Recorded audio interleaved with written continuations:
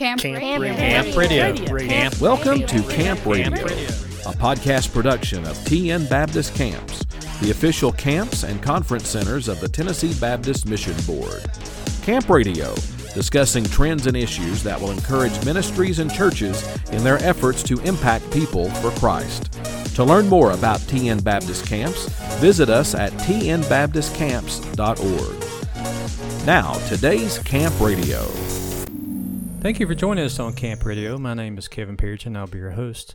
The pastorate has its challenges, but the challenges that come that are unexpected ones, sometimes we wish that we had been better prepared to face those challenges. We start our new series today with the What If, and we're going to be talking about how to handle the unexpected circumstances that pastors could experience. And who better to talk about this with is John Parrott. John has been with us before on our other podcasts. He's has such a wealth of experience for all the years of being a director of missions and a pastor of pastors. So, John, thank you for joining us today. Thank you, Kevin. It's a joy to come back and be with you. And I certainly am not coming back as some sort of expert on anything, but the Bible says in Proverbs 11:14, where there is no guidance, the people fall, but in an abundance of counselors, there's victory.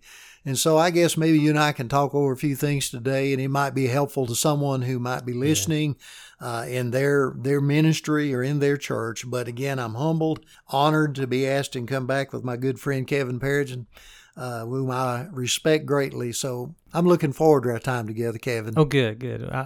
This is always a fun time. What we're going to be talking about today is conflict. Church conflict is most pastors. There's probably very few that don't face some sort of conflict within their church. This is one of those things that, not that I know of, I didn't take a seminary course in conflict. Maybe you did, but I did not. And I'm sure our listening audience probably hasn't had a course in that either. So that's one of those things when you get into a pastorate or you're one of the ministers at your local church that you may face, and the chances are you will face some sort of conflict. How do we deal with conflict? Yeah, well, that's certainly true, and I'll certainly amen what you said. There's so many things that in the journey of leadership in a church and being a pastor, things that happen that nobody could teach you anything about it. Some of it, the truth of the matter is you learn, I guess, in the journey of the school of hard knocks, or you learn it by gathering around you people that you can be accountable with, and feed back and forth on. So my concern today is we talk about conflictiveness in churches is that this is certainly not a time this needs to be happening. If there was ever a time that our churches need to come together and be together in their focus in the gospel, it's the time in which we're living now. It's always been that way, but even I feel like more so today. Well, and I agree with you. There are countless churches that are struggling, and yes. And you wouldn't have thought that, especially a church that's doing virtual services. Why would there be conflict? You're really not interacting, but it has become a problem. Yes, it has, and we'll talk some about that today, the kind of strains that are now being felt because we have gone to a virtual situation oftentimes. Mm-hmm. I've reflected on it a lot, Kevin, how in the world do guys do it today? I never took a journey like that. Mm-hmm. Not to say there weren't conflictive issues, but certainly not a time like we're in now. So I marvel and are thankful for those godly men who are trying to provide leadership during this time. But the interesting thing I believe we'll discover about conflict sometimes, sad to say with churches, is that a lot of the conflict has much ado about nothing and really is not much conflict at all about what we need to be doing with the gospel. But we'll talk a little bit about the things that seem to divide us, to break down the fellowship, and hopefully we'll discover that we have a shrewd enemy who knows how to incorporate that into the body and create these issues, which shouldn't be issues. Yet there are some we'll discover through Scripture today, the conflicts that are very serious. Because of what they might do to hinder the gospel. So right. Let me begin by just telling you a little simple story. And You may have read this story, and those listening may have, and it actually comes out of Mayfield County, Kentucky, some years ago. So let me share the story. And honestly, I've not sought to really verify everything about the story, but it's a real simple little story to show you how we can become conflictive over little of nothing in a church. But in the 1800s, in Mayfield County, Kentucky, there was a small Baptist church in the community that only had 2 deacons. Now, one of the deacons decided to put a peg in the wall on the church building in recognition of a need of a place for the pastor to hang his hat when he came to church. Well, the other deacon saw the peg in the wall, and he was enraged. How dare anyone put that peg there without consulting him? So he was very upset about it. Making a long story short, members of the church became involved in an argument that had taken place between the 2 deacons. And as can happen in a church, the membership of the church began to take sides.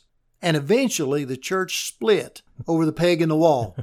Now, it's said that there's a church today in that community area that is known as the Anti-Peg Baptist Church. Well, it's a humorous story, but there's a sadness to it. As you can see, a peg in a wall totally divided a people who were supposed to be focused in the gospel of the Lord Jesus Christ. Well, coming off that, I can say, and you already mentioned it, 25 years I was a pastor. 19 years I served as a director of missions. And for 5 years was blessed to work with the mission board staff in Tennessee, and in particular focusing on bivocational ministry churches, small churches.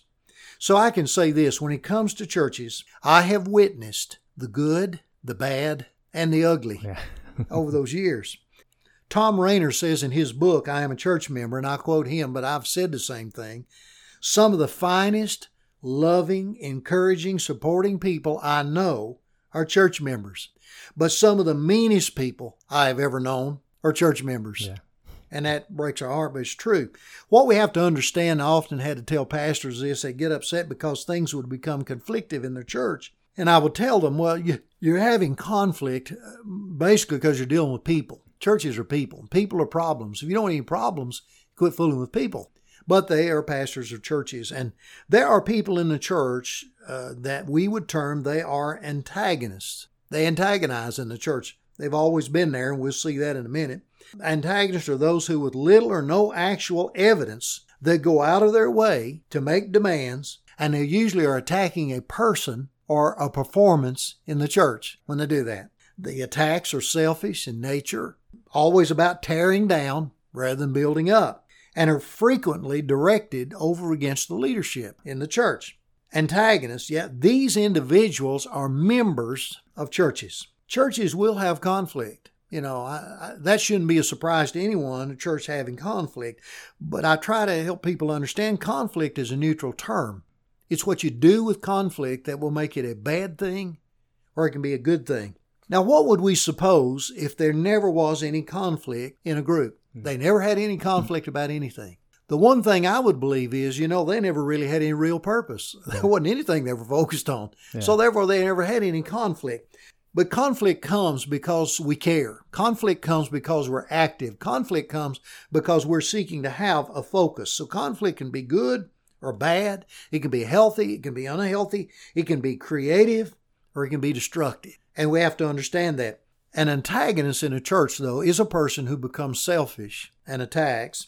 And if you empower them, then you're creating a dangerous situation. How do we empower them? Now, most of the time in a church, well, I've noticed through the years when they have conflict, they will try their best to appease it, stroke it, or they ignore it, one or the other.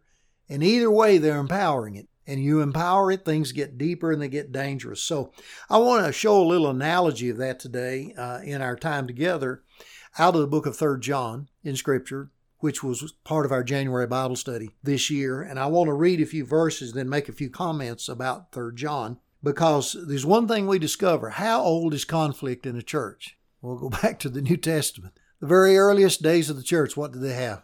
Conflict, because you're dealing with people and people that are trying to get focused about what they believe is right. 3 John, in the Life Application Commentary, the commentary says there are only 219 words in that book. Yeah. Very few words.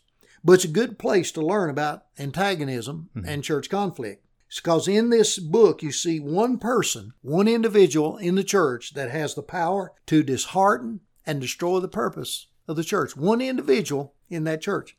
Now there are 4 men mentioned in 3 John. There is Gaius, and there's Diotrephes, and there's Demetrius, but then there's also the one called the elder, which we believe, obviously to be the Apostle John. And The idea of his being elder, it denotes maturity and the ability to counsel, and this is what John was trying to do with this church. Other terms in leadership in the church in New Testament days, and still true today, there was the pastor or the shepherd, there was the bishop or the overseer, the administrator in the body. But here we see John, and in the first 8 verses here, if you allow me to, I'd like to read those verses because I want to make a point as we look at conflict according to this book. The Bible says that the elder to the beloved Gaius, whom I love in truth, Beloved, I pray that in all respects you may prosper and be in good health, just as your soul prospers. For I was very glad when the brothers came and testified to your truth, how you're walking in truth. I have no greater joy than this, to hear my children walking in truth. Beloved, you are acting faithfully in whatever you accomplish for the brothers, and especially when they are strangers. And they have testified to your love before the church. You'll do well to send them on their way in a manner worthy of God. For they went out for the sake of the name, accepting nothing from the Gentiles. Therefore we ought to support such men, that we may be fellow workers with the truth. The thing that jumps out to you immediately when you read that passage is look at the relationship. You see, sometimes we have a tendency to forget the church is about relationships. And we have an enemy, but it's not your brother. But there is an enemy, and he's beneath the surface working, but it's about relationships. In Ephesians chapter 1, verse 6, the Bible says, to the praise of his glorious grace, that he favored us in the beloved. When conflict arises in a church, we must remember that we're not really battling against flesh and blood. The Bible teaches that we're battling against spirits and powers of darkness. Now, we are the children of God. Those who are truly saved are the children of God. But how do we become a child of God? How are we the child of God? It's because we've trusted Jesus Christ as Lord and Savior. We're beloved. Why? Because we belong to Jesus. You know, when Jesus was baptized, the Father said, this is my beloved Son, whom I'm well pleased. And you are the beloved in Jesus. We're accepted by God on the basis of the finished work of Jesus Christ at the cross. So that's what binds us together. That becomes the fellowship, the relationship. But what is it that happens that creates conflict? Every church I was ever in as a director of missions, there were some people that I always looked for or tried to discern about in the church. And all churches had them. They either had matriarchs or patriarchs, and you had to learn who they were. Most of the time I could learn who they were by listening to the church and say they're having a setting, a business meeting or whatever, which, by the way, one of the things I've tried to help churches see with conflict too, a lot of their conflict sometimes spurns out of business meetings. And I've told them, don't call them business meetings. I've tried to encourage them. This is our monthly ministry evaluation or whatever. We're not in business. Right. We're in the sharing of the gospel. What did we get accomplished in the gospel to try to neutralize some of that term, because their young preachers tell you, when they hear that word business meeting, terrifies them. They've had some difficult times because of conflict. And most of the time that comes because there are matriarchs and patriarchs in the church. And when they're having to make some major decision and they're discussing it in the church and somebody raises up, what do you think we ought to do about it? You'll watch all the heads turn to brother so-and-so, sister so-and-so. How are they reacting to this? Most of the time, the people are going to react on what they think the matriarch or the patriarch thinks. They have gotten that kind of influence in the church. Well, it's about relationships. But when you come to verse 9 and through verse 11 in 3 John, then you meet a patriarch. You meet this guy, Diotrephes. And the Bible says that I wrote something to the church. This is John speaking. But Diotrephes, who loves to be first among them, does not accept what we say. You want to think about your church in conflict? These people are in conflict because this man has no respect for the Apostle John. Can you believe it? There'd be a man in the church that will not respect the Apostle John. He doesn't respect anything about what he's about, and he lets that be known. The Bible says, for this reason, if I come, I'll call attention to his deeds, which he does, unjustly accusing us with wicked words. He's a gossiper. He's not satisfied with this. He himself does not receive the brothers.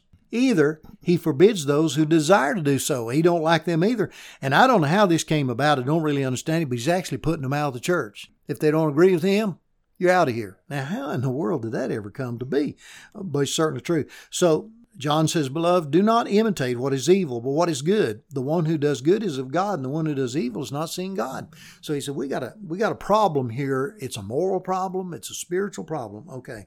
We know very little about Diotrephes except what these verses say. We don't really know what his role in the church was. Was he a leader? Or was he just a loud church member? We don't know. But he was somebody accustomed to being in the spotlight. Now, have you ever met anybody like that in the church? Yeah. They're just accustomed to being in the spotlight. They like attention. They're everywhere. They're always looked to by others in matters concerning the church. And there's suddenly this forgetfulness that arises. It brings conflict to the church. The forgetfulness is, you see here, he felt like he was first. He was the one to be considered first. But he forgot what the Bible says. You see in Colossians 1:18, he, Jesus, is also the head of the body of the church. He is the beginning, firstborn from the dead, so he might have first place, preeminence in everything. Well, what does Diotrephes say? I'm first. I'm in first place. John 3:17-18, John wrote, said, 1 John, he says, if anyone has this world's goods, sees his brother in need, but shuts off his compassion from him. So what is Diotrephes about? He's shutting off compassion from anyone else. I mean, he doesn't want to help anyone else. He doesn't agree. I don't know these people. I don't know their names. Does that sound familiar today? We start talking about the people, that may be showing up in our country and all this, and we're saying, I don't know these people. I don't know their names. I don't know anything about them. I don't want anything to do with them. Now I'm getting off my soapbox for a minute, but you see, this was the heart of Diotrephes toward others that he didn't know and was stranger to him, that he didn't want anything to do with them. He didn't want the church having anything to do with them. He didn't want John giving any advice on this. I'll make the best decisions concerning this. I preached on this in an association a few years ago in their annual meeting, and I talked about, I have a lot of trouble understanding why that we can get on an airplane and go to another country. We can get on a bus and drive there, or we get on a train, whatever we want to do, an automobile, and we'll go there. I want to tell you about Jesus, but don't you come to me. Don't you come on my borders. Don't you come where I live. I'm not interested. There's something wrong with that picture, because our task is always the gospel. But Diotrephes here is having a problem with that. He doesn't know these people. He doesn't trust. Maybe he doesn't trust John. I don't know, but he doesn't want to hear any of this. So he rebels against it, and he's creating a problem with the church. And the question becomes then, how does a Diotrephes get into a church? How can anybody be in the church that could be this way and have a spirit like this? I really believe, Kevin, it happens because in the church sometimes we don't raise up strong spiritual leadership. I'm afraid sometimes we're using the wrong definitions for why we're putting people in places in the church instead of their true relationship with the Lord. We got to understand a little empowerment in the heart of a privileged church member becomes dangerous, and that's what had happened with Diotrephes. He became dangerous. John knew he was dangerous, and I'll finish this up in just a minute, why this is so dangerous, why conflict is so dangerous in a church.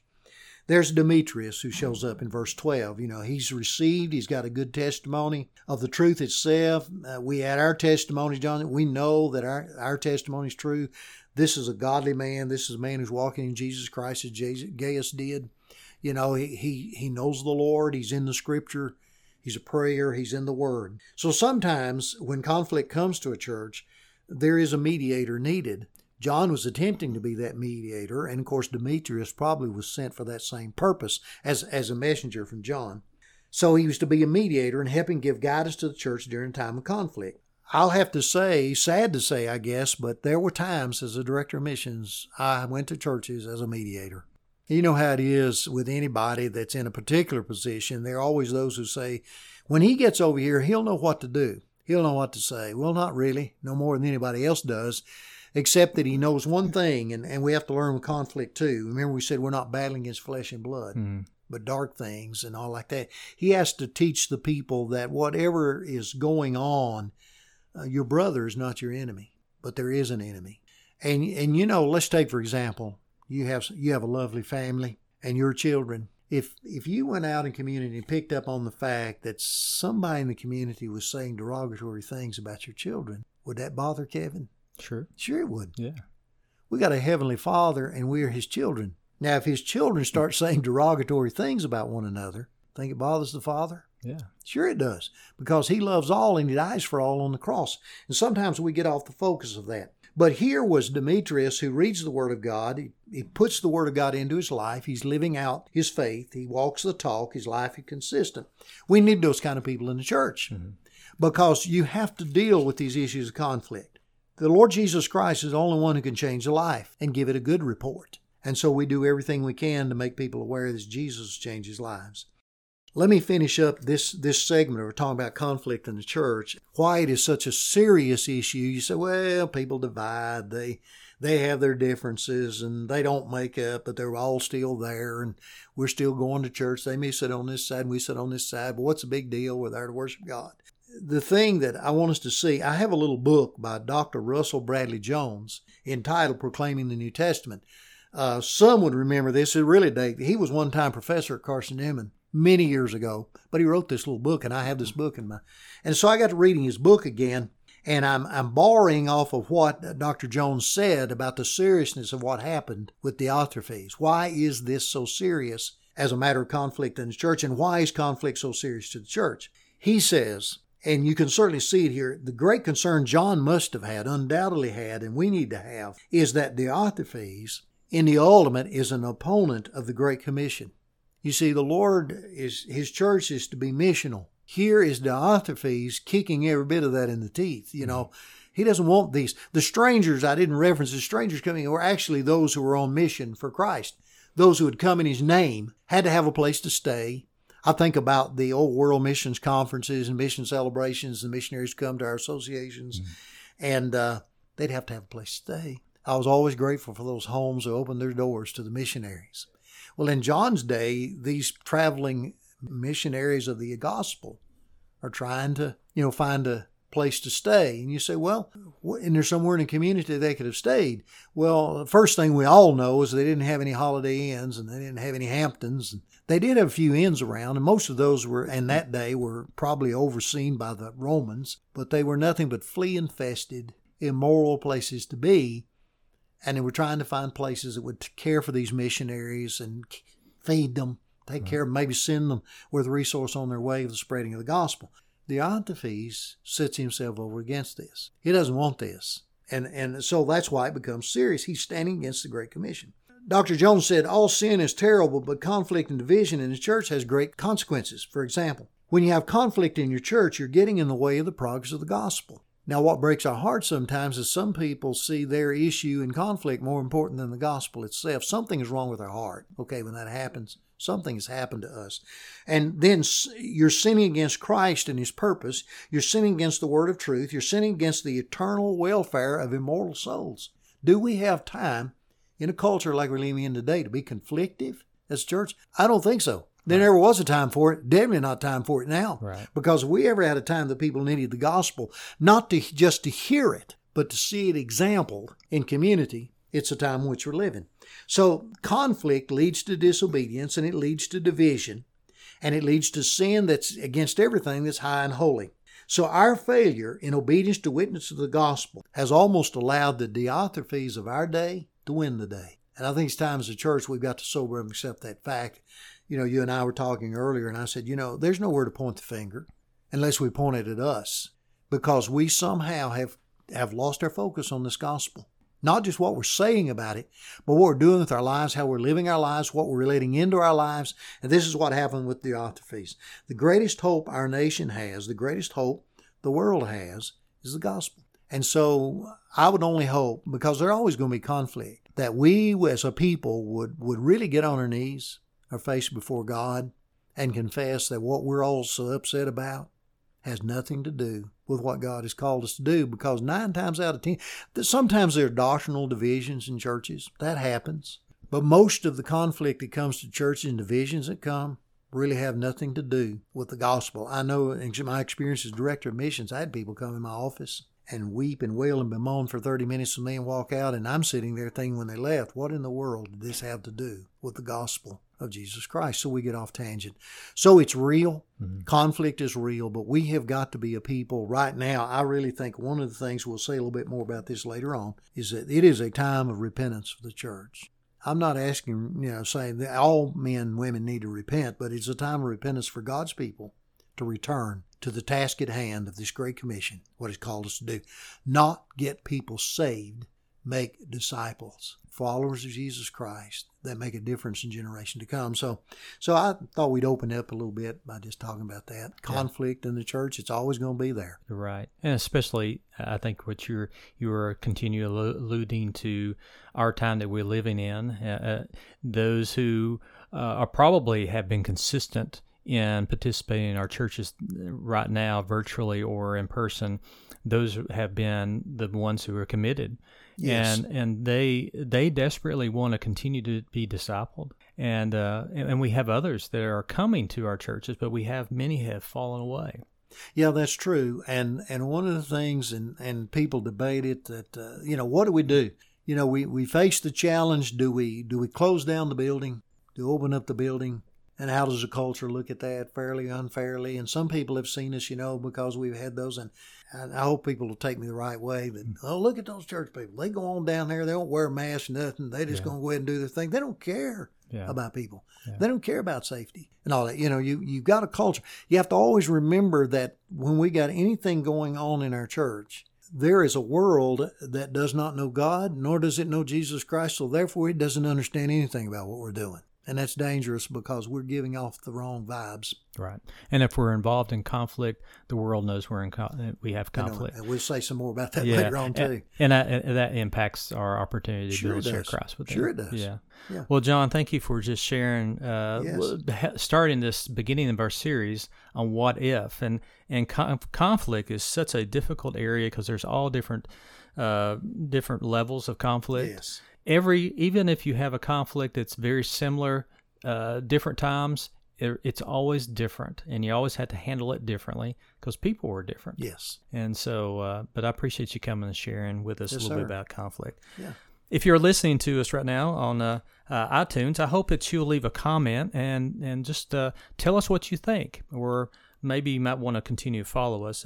If you would like to hear more or have some questions for what we do at TN Baptist Camps or for John, just send us an email at ccinfo@tnbaptistcamps.org. Until next time, I hope that you'll look for opportunities to start a conversation about Christ with someone you know.